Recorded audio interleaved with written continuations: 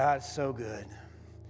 Hebrews 12 says, "Therefore, since we are surrounded by such a great cloud of witnesses, let us throw off everything that hinders and the sin that so easily entangles, and let us run with perseverance the race marked out for us, fixing our eyes on Jesus, the pioneer, the good perfecter of faith.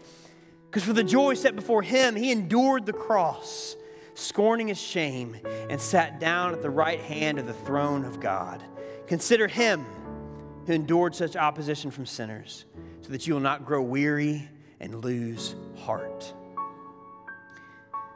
God, I need to fix my eyes on you.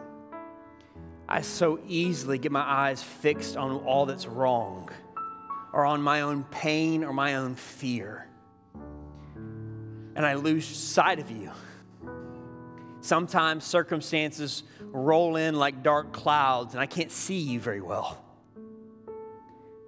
But I pray, God, that even in the darkest of times, we fix our eyes on the one who in nothing but goodness and love went to a cross in our place, knowing that you, God, would rise him from the dead.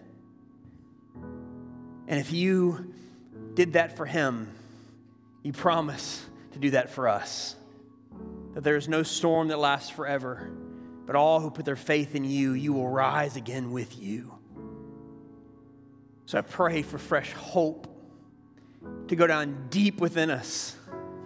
And that from that deep place, we can sing, "All my life you've been faithful."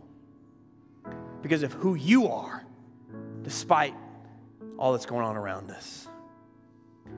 So Lord, build up, comfort, encourage your people this morning. In Jesus' mighty name, amen. Amen. Amen. You guys may have a seat. Whew, I could have stayed in that place for a long time, though, I think. Thank you, Michael. Well, good morning again, everybody. We get the chance to start a new sermon series today that I'm really pumped about. I'm really pumped. It's gonna be fun, and I think it's gonna be really encouraging for us. But before we get to that, just to get our brains going, I want you to take a moment and just think: who is one person that in your mind just exemplifies extraordinary faith? Somebody maybe who's done amazing things for God. Like it could be somebody from the Bible. It could be somebody from church history. It could be somebody you know personally. But who in your mind is an example of extraordinary faith through whom God did extraordinary things? You know, you could think of like David in the Bible who slayed the giant. Or Peter, who preached that first sermon at Pentecost and saw the birth of the first church. Or in church history, you can think of Martin Luther 500 years ago, who brought about gospel reformation in an age of corruption. Billy Graham preached to millions. Mother Teresa moved ministry among the dying in Calcutta, India, right? It could be somebody that you know personally, even, who had a tremendous impact on your life. But who is that person? You got somebody in mind? All right, we're naming it out loud here. Okay. Now, what if I told you, with that person in mind, that God can and wants to do extraordinary things through you too? Now, if you're anything like me, my first response to that, when I had the heroes of the faith in my mind, my first response to that is who am I that God would use me like he used them? Right? I'm not much here. Right? I struggle with sin. I can be very selfish. I mess up at times. Not exactly stuff of legends, right? Who am I that God would use me? I'm just ordinary. And really, that's true. I mean, does God love us with a limitless love? Yes. Are you made in God's image and endowed with dignity from him? Yes. But are we extraordinary super saints? Well, I don't even know what that means, but I wouldn't be. I wouldn't put myself in that category at all. But neither was the small shepherd boy David. Neither was the brash fisherman Peter. In fact, when we start to read about the mighty heroes of the faith in Scripture, they were all quite ordinary. And actually, many of them we would say is just the opposite of the kind of person we would think God could use. Yet, they were called by an extraordinary God. And so are you, and so am I. Ephesians 2:10 says, "We are God's handiwork, created in Christ Jesus to do good works, which God prepared in advance for us to do." God didn't make all of us to slay giants like David or to preach like Billy Graham or to live in Calcutta, but He has called you to where you are for such a time as this. And while, yes, we may be ordinary people with struggles and limitations and doubts, but we serve an extraordinary God who has purposes prepared in advance for us to do. And so we're going to be spending the next 7 weeks in a series we're calling Extraordinary. Ordinary people, extraordinary purpose. We're going to be spending the next 7 weeks saying, God, what are your purposes for me? And God, give me the faith to step out in those. And each week of this series, we're going to be looking at a story of somebody in the Bible who, though quite ordinary, was used by God in an extraordinary way. Some of them even said, and I think we'll see one next week, like God, who am I?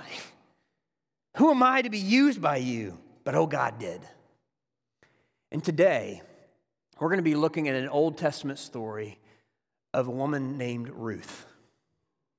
Ruth was a young widow from a foreign country who lost her husband and could have easily assumed God didn't care about her. Yet her sacrificial decision to remain loyal to her widowed mother-in-law Naomi leads her to not only discover who her God is for her in the midst of her storm, but His extraordinary purpose for her. And Ruth's story is tucked into the Old Testament between two much larger books, the book of Judges and 1 Samuel. And so if you want to turn there with me, it's actually on page 210 of the blue Bibles in front of you. But just like Ruth herself, if you're flipping through the Old Testament too fast, you'll just overlook her story. But her story's beautiful. And I think you'll find it a great encouragement to us today. But as we dig into it, the question that her story begs of us is, when the storms of life come, and they do, when those situations happen in our lives that say, I don't even know if God cares anymore, or sometimes I'm even wondering if God may be against me. When we're going through stuff like that, who do we find our God to be? And how can we step forward in His purposes even then? But before we dive in, we pray with me. Lord, we open our hearts and our minds. Whatever it is that you want to show us, come, show us, Lord. I just pray that our hearts would be receptive to you. And thank you, Lord, that no matter what we're going through, that you are never done, that we always have hope, and that you're a God who tells us every storm will end, but you never end. In Jesus' name, amen. So if you read Ruth's story, her story actually doesn't even start with her. It starts with this Hebrew couple named Elimelech and Naomi. And Elimelech and Naomi, it not only starts with them, but it also starts with heartache. Because to escape famine, Elimelech and Naomi leave their hometown of Bethlehem, and they take their two sons, Mahlon and Chilion, to a foreign country called Moab. But there, Elimelech suddenly dies, and Naomi is left with two sons. Well, those two sons then marry two Moabite women named Orpah and Ruth. Here comes Ruth in the story. But 10 years later, those two sons die. And this is just the first 5 verses of this story, leading to go, what's next? right? But you see it, right? For Naomi, it's just been tragedy after tragedy, heartbreak after heartbreak. That she comes from like the people of God, Israel. She's a believer in God, but in this moment, can you imagine how she's feeling? Some of you don't have to imagine. Some of you have a really good idea how she's feeling because you've been through similar things. But what do you think she's experiencing? See, when a storm comes suddenly and leaves devastation in its wake, our faith in God and His care for us can begin to grow dark. And just to get how dark it had become, we need to realize that Naomi at this point has nothing left. First, for a woman in that society, your husband and your sons, they were the ones who protected you. They took care of the property. They provided for you. So now that they are gone, all of that is gone too. The status of women in that society was even lower than that in Jesus' day. The wives had few rights of their own. Husbands were their security. So imagine how much worse that would be for a widow. And as a woman, you could garner respect if you had a son. But now both her sons are gone. And she's beyond her childbearing years, so no one will want to marry her again. She has nothing left. And to make matters even worse, it says that she lived in the days when the judges ruled. And if you know anything about Israelite history, this is a period of evil, little stability, murder, rape, pillage were the order of the day. The book of Judges says it was a time when men did whatever was right in their own eyes. So she is vulnerable, impoverished, in a dark time, leading.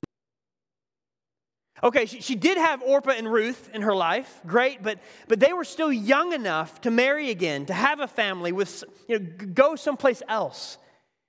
And Naomi knew that if Ruth and Orpah came with her back to her hometown of Bethlehem, there's a very likely chance that they will never marry again, that they will live in poverty with her, and she couldn't stand that thought. So she urged them. She says, "Leave me and start and go back each of you to your mother's home. May the Lord show you kindness." Underneath that, she feels like the Lord has not shown her kindness. And see, life's circumstances had swept over her like a merciless hurricane, leaving only tragedy in its wake. And as a result, she is isolated. She's confused. Why? What's happening? She's afraid. What's going to happen? Psalm 10:1 could express her lament. "Why, Lord, do you stand far off? Why do you hide yourself in times of trouble?" The storm clouds around her were so dark that at this point she couldn't feel like she could see God. Have you been there? Or maybe you know somebody who's been there. All week I've been thinking about a number of you in this church who have suffered significant loss over these last number of years. Being Mother's Day, I've been praying for those of you who haven't been able to have kids, who lost your mothers recently, or maybe even lost a child. Those are storms, big ones. Or a storm could look like financial ruin. It could look like struggling with depression. It could be a terminal diagnosis or a freak accident. And all that, tack on the fact of what's going on in our world. That we open the news and read yet another senseless shooting. We see the plight of the poor, the cries of the needy, and we wonder too, why, God? Why? That as Christians, we believe in something called the providence of God. Providence means that it's the belief that God is with us, that He cares, that He rules, that He provides. But in tragedy, the providence of God, it doesn't feel so true, does it? Even somebody getting up here like me and saying, God loves you, it can almost make us feel angry because that doesn't feel true. And after Naomi returns to Bethlehem, she even tells them, she says, "Don't call me Naomi anymore." Naomi meant pleasant. She said, call me Mara, which means bitter. Because after you go through something like she has, tragedy can begin to define us, can't it? Because that pain, that fear, that grief, that loneliness begins to feel more real to us than God himself, and it grows tough to trust that he's even with us anymore. That tragedy starts becoming this defining mark on our lives, like a tattoo that we cannot forget. And in those dark moments, we may be tempted to do exactly what Job's wife told him to do. Man, just curse God and die. Or as pain begins to define us, we may feel like joy just isn't possible for us anymore. Joy is for kids. Joy is for people who've left untainted by our cruel world. Even the message that God has an extraordinary purpose for you is heard more like a fairy tale for people here than real life. And I can't help but think maybe that's how Naomi, maybe even Ruth were feeling. Can you see that? But if you are there, if you've been there, if you know someone who is, know that Naomi's story is not over and neither is yours. That God's not done. And even if you are in the middle of it, what we see next in this story is that we cannot overestimate how God can use our sacrificial commitment to love another. That in chapter 1, it's so dark around Naomi at this moment that she doesn't feel or can see God, but yet Ruth comes to her as just a glimmer of hope or a picture of who God might be. And that through many tears, Naomi urged Ruth and Orpah, go back and start families of your own, but Ruth wouldn't leave her mother-in-law. She has no legal obligation to her. She has plenty of reasons to leave her. But I want you to listen to Ruth's words, and not only to her words, but to her heart behind them, to Naomi. And you may have heard these words at a wedding before, but these aren't romantic words. They're words of just faithful, sacrificial love. Ruth replied to Naomi, don't urge me to leave you or to turn back from you. Where you go, I will go, and where you stay, I will stay. Your people will be my people, and your God, my God. Where you die, I will die, and there I will be buried. May the Lord deal with me, be it ever so severely, if even death separates you and me. Ruth still had a shot at a family. Everything they could see, Naomi didn't. And by vowing herself to an older widow like Naomi, Ruth was choosing a life of poverty for herself too. So Naomi wouldn't be alone. Ruth stepped into the storm with her. And why would she do such a thing? Only love. Only love. But as we read Ruth's story, this side of the cross, do you hear Christ's own words to you? For just as Ruth said, where you go, I will go, Jesus said, behold, I will be with you always. And just as she says, I will go with you, and she sacrificed her very self in that moment, it is Jesus who sacrificed his very life for us that we might be his. And just she said, not even death will separate me from you. He says, Christ says that not even death itself will separate us from his love. And Ruth made this choice in love, but it was a risk, wasn't it? But how did God meet her in that? Well, when we step out in sacrificial love for others, we can trust God will be a refuge for us. Some of you guys, that's an amen moment for you. See, Ruth gave herself away in love to Naomi.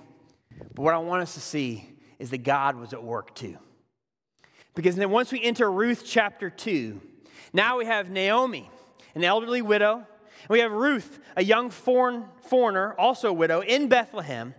They have no protection, no provision. They're drained and on the move. They're hungry. And so they sit down and they got to make plans. Figure out where are we going to get some food.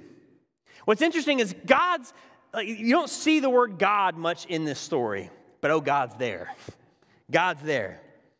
The time of year is the barley harvest. And so the plans they make is Ruth says, I'm going to find the nearest field, and I'm going to go behind the people harvesting, and I'm going to pick up the scraps so that at least we have something to eat. It was a common way that many of the poor ate in that day. But it was risky because she was a woman going alone, and any man could take advantage of her or could mistreat her. But as we make our plans, we can trust that God is already at work too.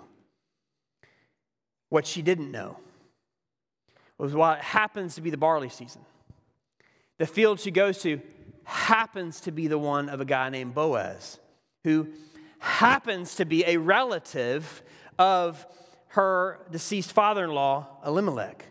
Coincidence or God's providence? And in kindness, Boaz sees her working in the field, and he graciously invites her to stay and actually work with him for them. In return, he promised to provide and protect her and Naomi.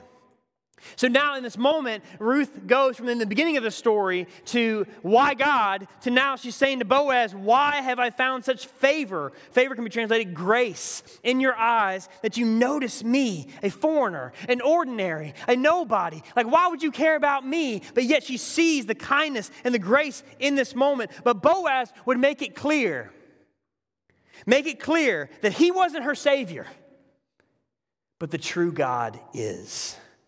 And Boaz said to her, may you be richly rewarded by the Lord, the God of Israel, under whose wings you have come to take refuge. Boaz is saying, this is God, not me, who is orchestrating and taking care of you. See, a refuge is a place of safety, provision, and the danger of a storm. Remember, when I was 9 or 10 years old, my family was traveling up through northern Georgia on our way to Tennessee. And all of a sudden, the storm came on. And I saw lightning like 4th of July fireworks going off all around me. And I started freaking out. And we turned on the radio, and it started saying that multiple tornadoes were in that area where we were driving. And so my family hightailed it to a gas station. We parked outside, and then we all ran into the gas station and hid under the sink in the women's restroom. As a 9-year-old boy, I was like, who was in the restroom? But in the midst of that too, the fear, the adrenaline pumping, my heart pumping, all of a sudden, once we got into that place, I began to relax. It was our refuge in that moment. And Boaz is pointing out that the Almighty God has been and is available to them as a refuge in their storm too. That even as Ruth made that sacrificial choice to step out in love for Naomi, that God was at work the whole time. He had them and he has us in the midst of the storm. Many of you know the name Corrie ten Boom, right? Some of you. She wrote that famous book, The Hiding Place. So maybe you're more familiar with that book. But during the Nazi occupation of the Netherlands, she and her family hid many Jews in their home until they could help them escape. But eventually, because of their sacrificial love for their Jewish neighbors, the whole family was arrested. And Corrie was sent to a concentration camp. And out of her whole family, she was the only one who survived. And when I hear that story, I can't help but go, I almost get offended for her. Like, what gives God? They were sacrificially loving their neighbors. They were doing your work. And all of a sudden, and that's what happens to their family? But that's not Corrie's reaction. That instead of getting bitter, Corrie said of Christ later, she says, I have experienced his presence in the deepest hell that man can create. I have really tested the promises of the Bible, and believe me, you can count on them. That even in the deepest hell on earth, she found God as a refuge for her. That bitterness didn't define her, but Christ was her refuge. And that's exactly what Psalm 46 talks about. As the storm rages around us, we can be still and know that he is God. That when the barrage of guilt starts coming at us, He is a hiding place. We find a hiding place in His grace. And in the chill of loneliness, He invites us into His embrace. And when tragedy strikes, our suffering Savior draws us close. And if we know that He has us, then that frees us to say, who do you want me to love? Who do you want me to serve? Who do you want me to be a picture of your love to? Because I know you got me, I can step out toward them. You guys following me? But there's one more thing for us to see. Because we not only see in the story God as an extraordinary refuge in it, but when the storms come, our Lord is a faithful Redeemer who will rescue and lead us through it. Ruth's story doesn't end in chapter 2 as a servant in Boaz's field, but God has more for her. And Naomi realizes that Boaz, that relative, can also be what's called a guardian redeemer. Well, what's that? Well, Leviticus 25 explains that in that culture, when an Israelite like Naomi becomes poor, aka widowed, and sells some of their property, their nearest relative is to come and redeem or buy back what they have sold, so that there's always provision for those family members in the family. Because in that culture, family, including extended family, was everything. Right? And even if someone was widowed, it was the family's moral obligation to provide. And so again, it just happens to be that Boaz is a close family member. And if he chooses, he could choose to marry Ruth and redeem this property to provide for Naomi. So in Ruth chapter 3, Naomi and Ruth go to making plans again. Making plans. And Ruth decides she's going to take off her widow clothes. And she's going to put on some nice stuff, right? High-end stuff. And then she puts on the good perfume because she wants to go find and ask Boaz this very important question, if he would be willing to marry her and be the guardian redeemer for their family. But women don't just get private audience with a guy like Boaz, and so she has to figure it out. And so she waits for a day in the harvest. They have a lot of feasts in the harvest when Boaz eats a lot and he drinks a lot, and he goes and lays down in the field. And so she decides when he lays down in the field and goes to sleep, she's going to go lay down at his feet, which in that culture was a symbol of humility. She's not trying to come on to him in this moment, right? Like she just lays down at his feet, sign of humility. And so Boaz falls asleep, she lays down. All of a sudden he wakes up, freaked out clearly because there's a woman right there at his feet.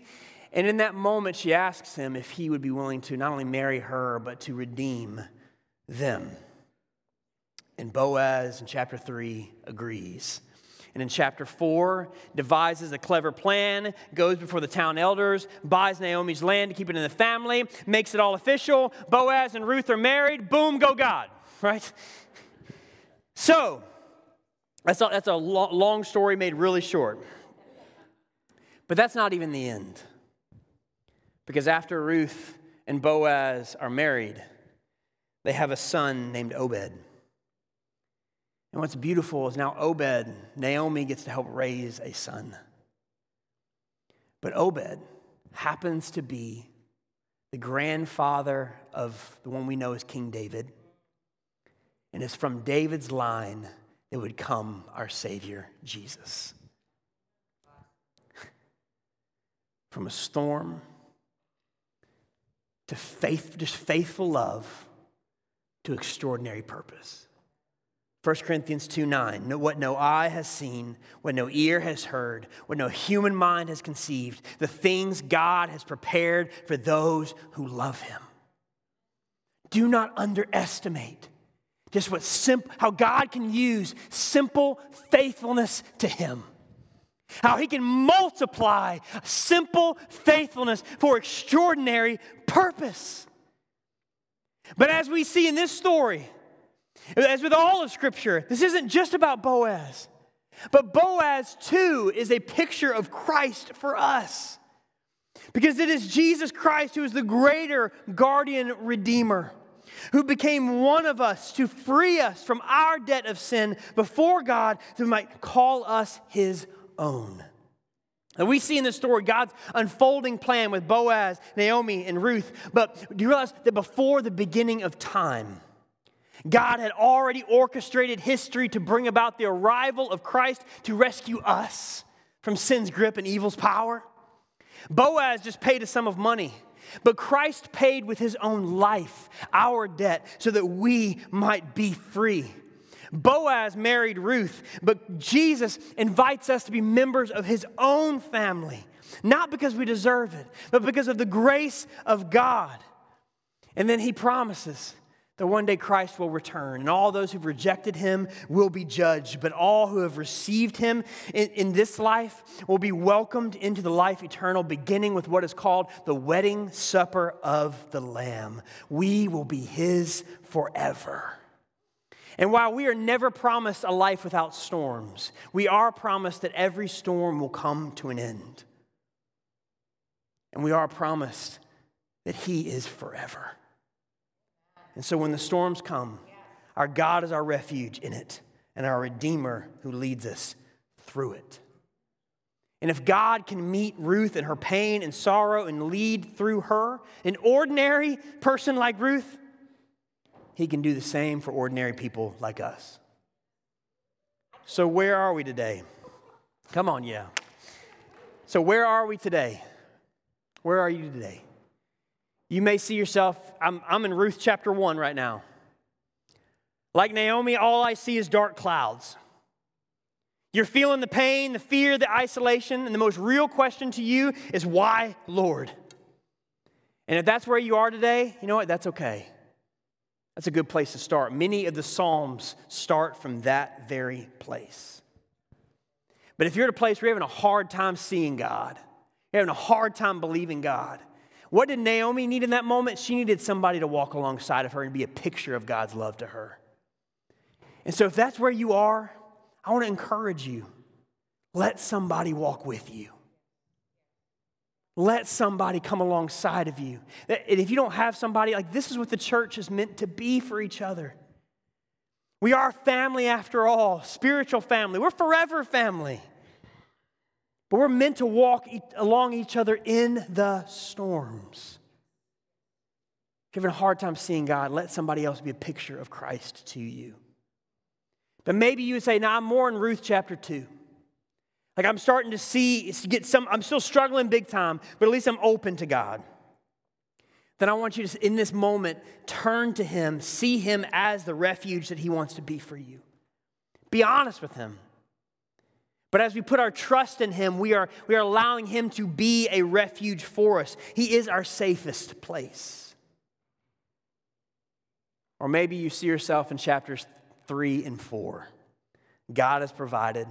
You're experiencing his blessing. You're seeing his joy in big ways, and thank God for that. But my challenge to you is, do you notice anybody who's lonely, afraid, confused, angry, going through it around you? Ask God, bring somebody to my mind that I can be the person who walks alongside, that I can pray for, that I can support, that I can consistently love like Jesus, and just see what God can do with that. Because when Ruth committed herself to Naomi, she had no idea how God would use her. And even in her life on this earth, she had no clue the extent of the extraordinary purpose that God would have for her. Did she? And we never know either how just as simple acts of faithfulness to God in love, he can use in extraordinary ways. And I want to say, especially to a lot of the mamas in here, you're like, I don't know. Like, every day I just get another day. Like, don't discount how God can use you, right? For extraordinary purposes. You may never see them in your life, but God can multiply our faithfulness in ways we can only dream about. Amen, everybody? Let's stand up. Let's pray. Lord, thank you that we get to be the church together. Thank you that we get to wrap our arms around each other, that none of us are meant to go through these things alone. I pray, God, that if anybody in here is going through it, that they won't apologize for that. They won't feel the need to apologize for that. Not to others at least, but they will feel free to be able to open up their lives and say, hey, come, I need help. God, what I love about you is that even if I'm going through a storm and it's a storm that I created out of my own bad choices, that your grace is still there. God, that you are still the one whose arms are open wide. And so, God, I pray that we, no matter what we're going through, will consistently turn to you and allow you to be that safe place for us, all the while trusting that you are the one leading us through it too. And Lord, for all of us, may you begin to give us names and minds and faces in our minds of maybe somebody else who's really going through hard times. And may we commit ourselves to loving one another in a way that can be a picture of Jesus.